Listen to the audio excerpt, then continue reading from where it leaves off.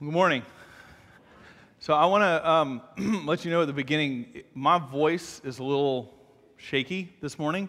So if it starts to go, there's not much we can do. You have to just deal with it. But I'm just letting you know it could happen. It's just kind of preparation. I am coaching. The reason for the voice, I'm coaching upward basketball here. Had our first game yesterday. I'm coaching Miriam, my oldest daughter's 4th, 5th, and 6th grade girls basketball team, which is a lot of fun. And we had our first game yesterday. We're the Badgers, which the girls decided was not a tough enough name. So we voted, and we're now the Ninja Badgers, which is good. And we had our first game yesterday. So I'm coaching our first game, and we did not win. We did not come close to winning. But our loss did not diminish my enthusiasm as the coach to shout from the sidelines. At about halftime, Beth was like, you might want to just tone it down a little bit.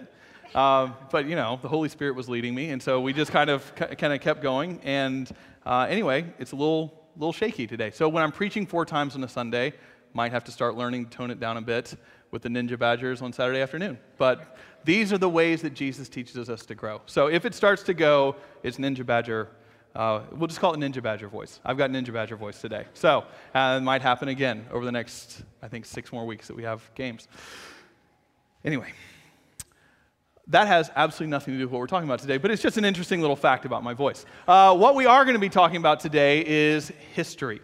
I want to bring a photo slide up here of this guy. I love history.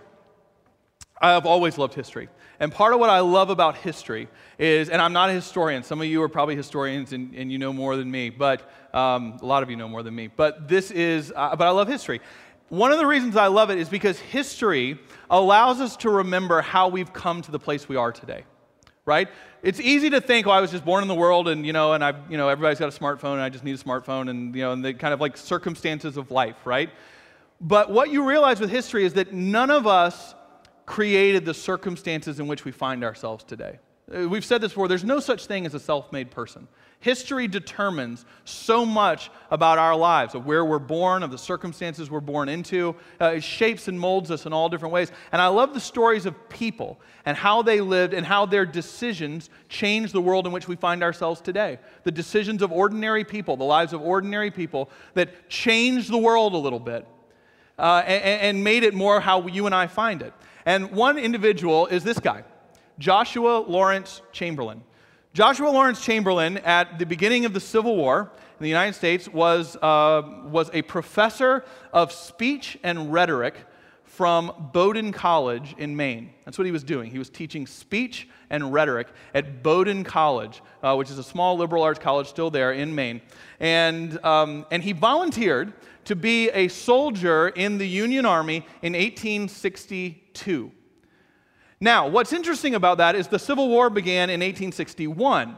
And when the Civil War began, there were all these people, both in the North and in the South, who immediately, in the fanfare of the war, all volunteered and signed up to go fight. But when Chamberlain volunteered, the war was more than a year old. And in that year, the North had lost almost every single battle. It was not going well. The North had to institute the draft. That's where the draft came into being, because they had to force people to go and fight. They took immigrants literally off the boat and handed them a musket, and it's like, you have to go fight for your country now.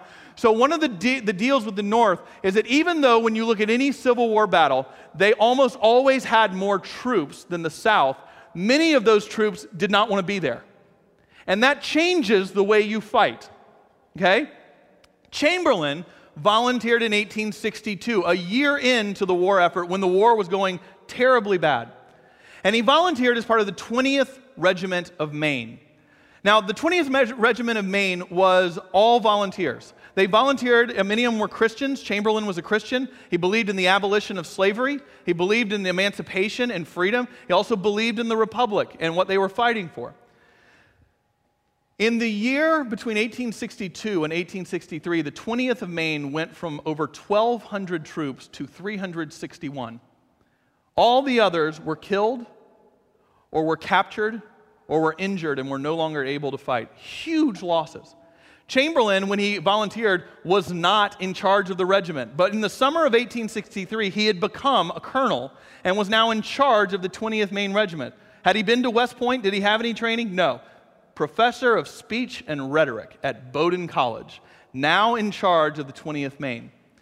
That happened in 1863. The other thing that happened in 1863 that is significant is the South, even though they had spent now 2 years winning almost every major battle, changed how they fought the Civil War. The reason for that is, in the first 2 years of the Civil War, 1861 and 1862, the war kind of followed this pattern. The North would invade into the South to try to defeat the South, take Richmond, the capital, and force them to come back into the Union. So the South was in a defensive posture. Robert E. Lee and the Army of Northern Virginia would find different ways when the North would come in to fight them off in these battles, and the North would almost always lose, and then the North would retreat back. The Army of the Potomac would retreat back to Washington, D.C., regather themselves, come up with a new plan, and then they'd go try again. And they would lose again, but they'd go back and they'd draft some more soldiers and they'd come up with it again. And after 2 years of winning, Robert E. Lee and the South realized that sooner or later they were going to get worn down by this. And so to try and win the war, Robert E. Lee came up with a plan in early 1863, which is to move from being defensive to being the aggressor. And the North, in the South, in a very surprising move, began an invasion of the North. They traveled from Virginia up into Pennsylvania, traveled north of Washington, D.C., and their aim was to capture Washington, D.C. And if they could capture Washington, D.C., where the president and the Congress, the war would be over. It would be finished. The North was stunned that this happened. They were taken totally off guard. And so the Southern Army, in this weird twist of fate, goes north into Pennsylvania and then starts attacking Washington, D.C. from the north. So you have the Southerners who have been the defenders now attacking and being the aggressor, and they're attacking. The Southerners are attacking from the north, and the Northerners are defending Washington, D.C. from the south. And these two armies meet in Pennsylvania in a town called Gettysburg. And it's at Gettysburg over 4 days that literally the Civil War was decided. The North knew that if they lost this battle, the war was over. It was finished. It was done. And your country and mine would be a radically different place. The institution of slavery would have survived. And so what happened is there's this big battle, and everyone knows what's at stake. And these two huge armies in Gettysburg come together. Now, the North had about 90,000 troops at Gettysburg, and the South had just over 60,000 troops. You have enormous numbers of soldiers fighting, and they would spread out on this long line that could be as big as 6 miles long. So just 6 miles of soldiers, 90,000 soldiers spread out. And then these two sides would just come together and start fighting, okay? Now, Robert E. Lee had won a lot of battles before Gettysburg, and he won it, and I promise you all this has a point. Robert E. Lee, it might have a point. It could. If not, it's just interesting. But he would attack the Union in the same way in fights. And what he would do is he would try to confuse the Union. And so he would attack the Union troops at different points, at different times, and then back up, and then attack here, and then back up and attack here, confusing the Union as to what they do. And they'd send reinforcements over here, and then they'd run and send reinforcements. And by the time they were really confused, he would then hold a number of soldiers in reserve to do his real attack. And his real attack would almost always happen on the flank of the Union Army. Now, the flank is the end position, the last position. And so you have a line of 90,000 troops, but even though it's like 5 miles long, there's some regiment that's the last one. That's your flank, okay? And the reason that was so important is if you imagine being a soldier and you're fighting people who are in front of you, and that's scary enough, right? And cannonballs and everything else, that's hard enough. If your flank gets captured, the enemy then comes down at your side, and not only are they in front of you, but they surprise you by attacking you from the side as well. And when that happens, it's a rout. So the flank is an incredibly important position. And at the Battle of Gettysburg on the first day, who had the left flank? The 20th Regiment of Maine, commanded by a professor of speech and rhetoric, Joshua Lawrence Chamberlain. As Robert E. Lee's soldiers began their true attack on this position, Chamberlain was informed he would have no reinforcements. And they said, you cannot lose this ground. He was on a ground called Little Round Top. And we've got a map here that we're going to bring up. See how in the blue curved line is 20 ME. That's the 20th Maine. That's the end of the Union Army. It extends north miles from here. This is just a close-up of the very end. And you see how the 20th Maine is the only one bent at a right angle. That's because they're protecting the side as well as the front. They are the flank. They're the end. And Chamberlain was told, you cannot lose this ground. You cannot surrender. And there are no reinforcements. This ground must be held by you. And the war depends on you holding this ground. Oh, great professor of speech and rhetoric. So the Southerners start coming up this hill, Little Round Top. They start attacking the 20th Maine. And the 20th Maine fights them off. And they grow, and the Southerners regroup at the bottom, and they attack up again. And the 20th Maine fights them off again. The Southerners regroup at the bottom, and they attack up again. And they get closer. And each time they're getting closer. As the day wore on, the 20th Maine, which was already down to 361 troops, lost almost 40% of their remaining soldiers in the battle.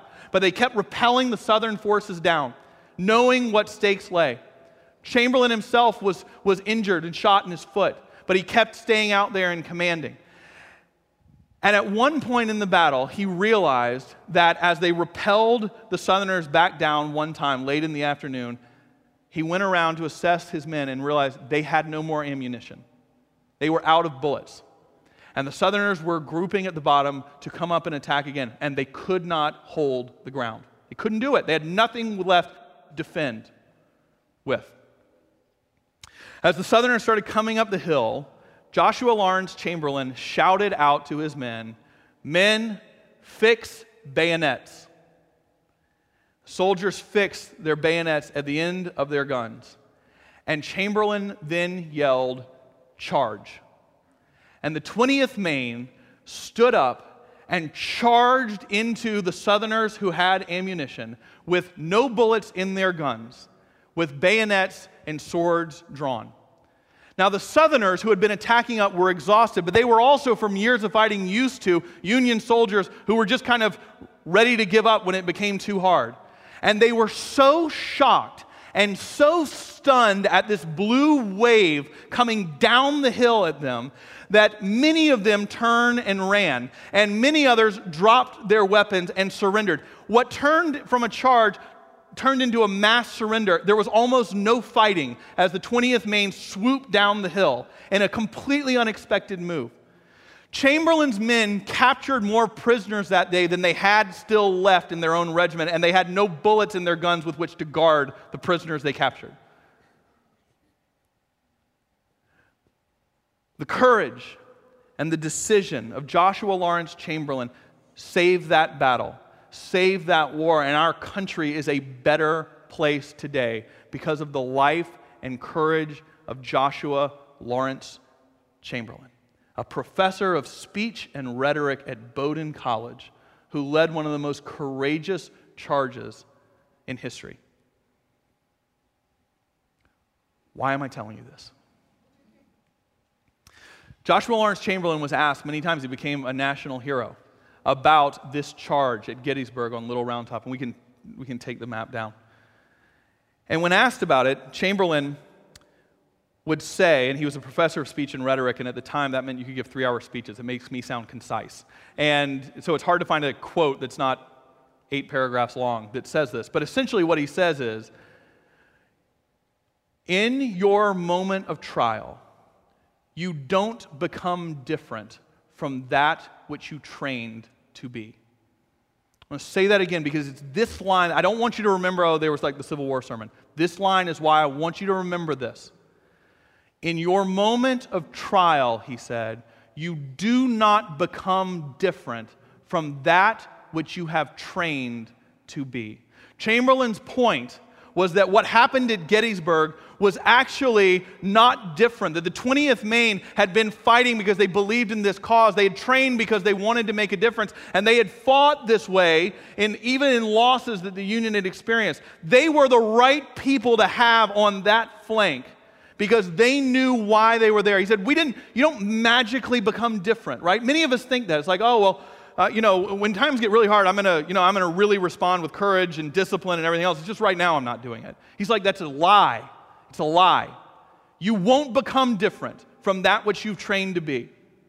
Think about it in terms of athletics, right? Think about it in terms of athletics. If you had a good friend of yours who was going to go swim and bike and race in an Ironman triathlon. That's one of the most grueling races around. And you're like, wow, that's really impressive. How are you going to go, like, how are you training for that? And they're like, oh, yeah, I'm not training. And you're like, what are you talking about? Oh, no, I just think when I get there in the atmosphere of the race, my adrenaline's going to be going. I'm just going to kind of rise to the occasion and do it. And you're like, no, you won't. You're going to sink. It's going to be really, really bad. You're not going to magically on that day become different than what you are. You're going to be what you trained to be.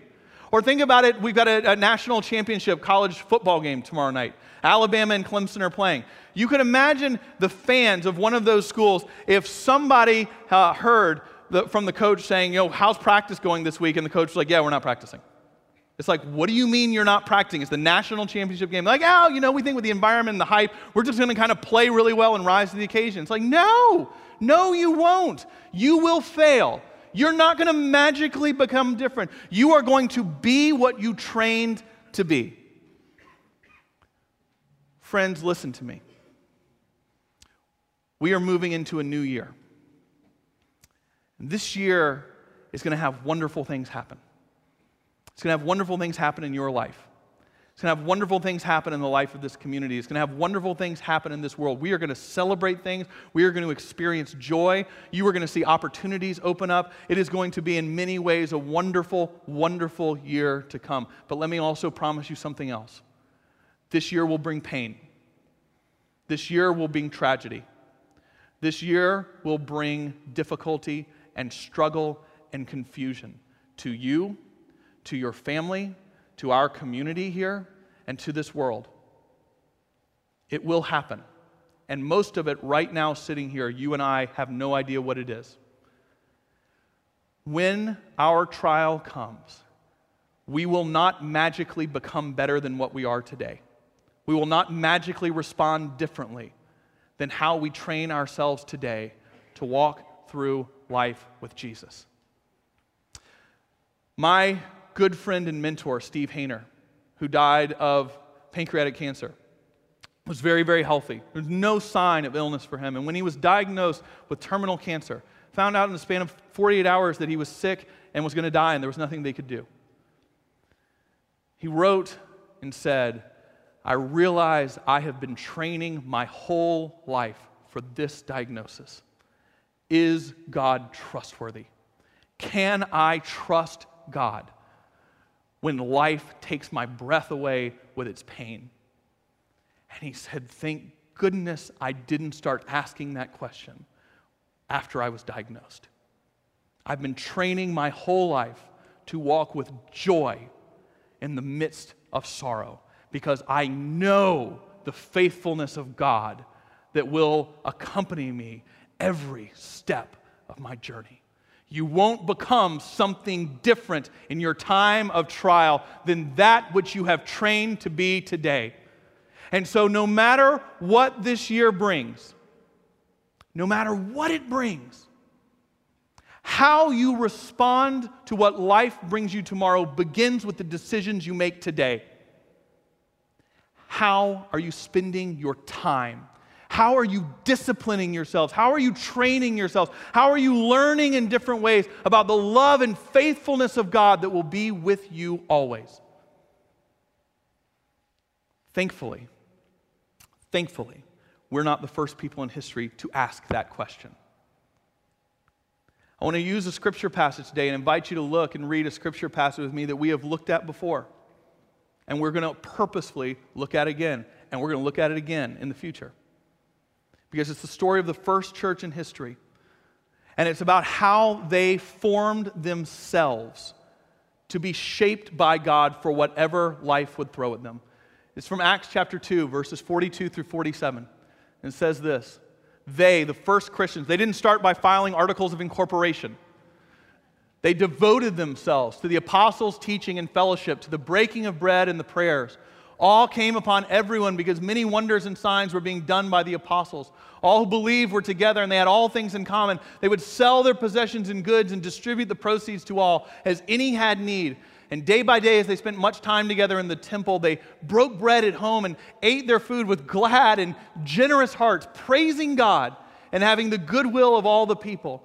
And day by day, the Lord added to their number those who were being saved. This first church in history, this first church understood itself as being shaped and brought together by 4 common practices.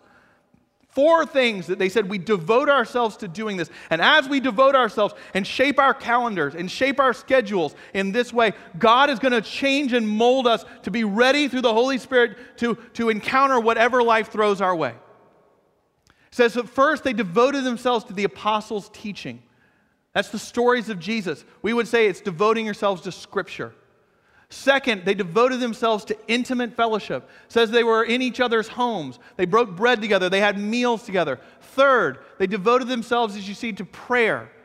And fourth, they devoted themselves to how they handled their finances, their stuff, that they gave whatever they had wherever they saw need. Fourth, they were extravagantly generous. It's these 4 practices that this church said, this is what gives us direction. These basic building blocks are how we are formed. And they built their calendars around it. Most of us live lives where we kind of live in chaos just trying to keep up with crazy schedules. I promise you, you're no more busy than these folks were. We are not meant to live reactive lives where we're just trying to keep up. One of the most important parts of a Christian is living in a disciplined way where we say, this is what's important, and I align my calendar and my time to live in alignment with what I say is most important. We're proactive as much as possible in shaping our calendars, not reactive to the chaos of life. So I want to just invite you to consider each of these 4 areas and real quickly go through them of how you can spend your new year preparing for what this year will be for you. To devote yourselves in these ways. How are you growing in each of these ways? Not how's the person next to you, not how's your small group leader, not how your spouse is. How are you doing in this? First, they devoted themselves to Scripture.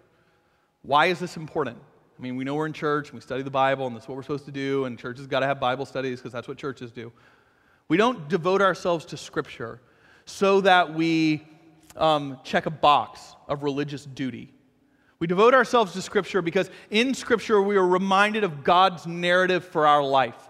You see, you and I live in a culture that has a very real narrative. It's a narrative of what's important. It says you got to have a career, you got to be successful, you got to take these vacations, you got to post these pics of your family and a white picket fence and golden retrievers and make everybody jealous. There's a way of kind of achieving the successful life. And so we work and strive and achieve and sacrifice in order to have this life where we eventually are going to look around and go, man, I got the great job and the right family and we're in the right schools and everything's great and I've kind of made it, right? I've kind of made it. That's the narrative that so much of our world lives under.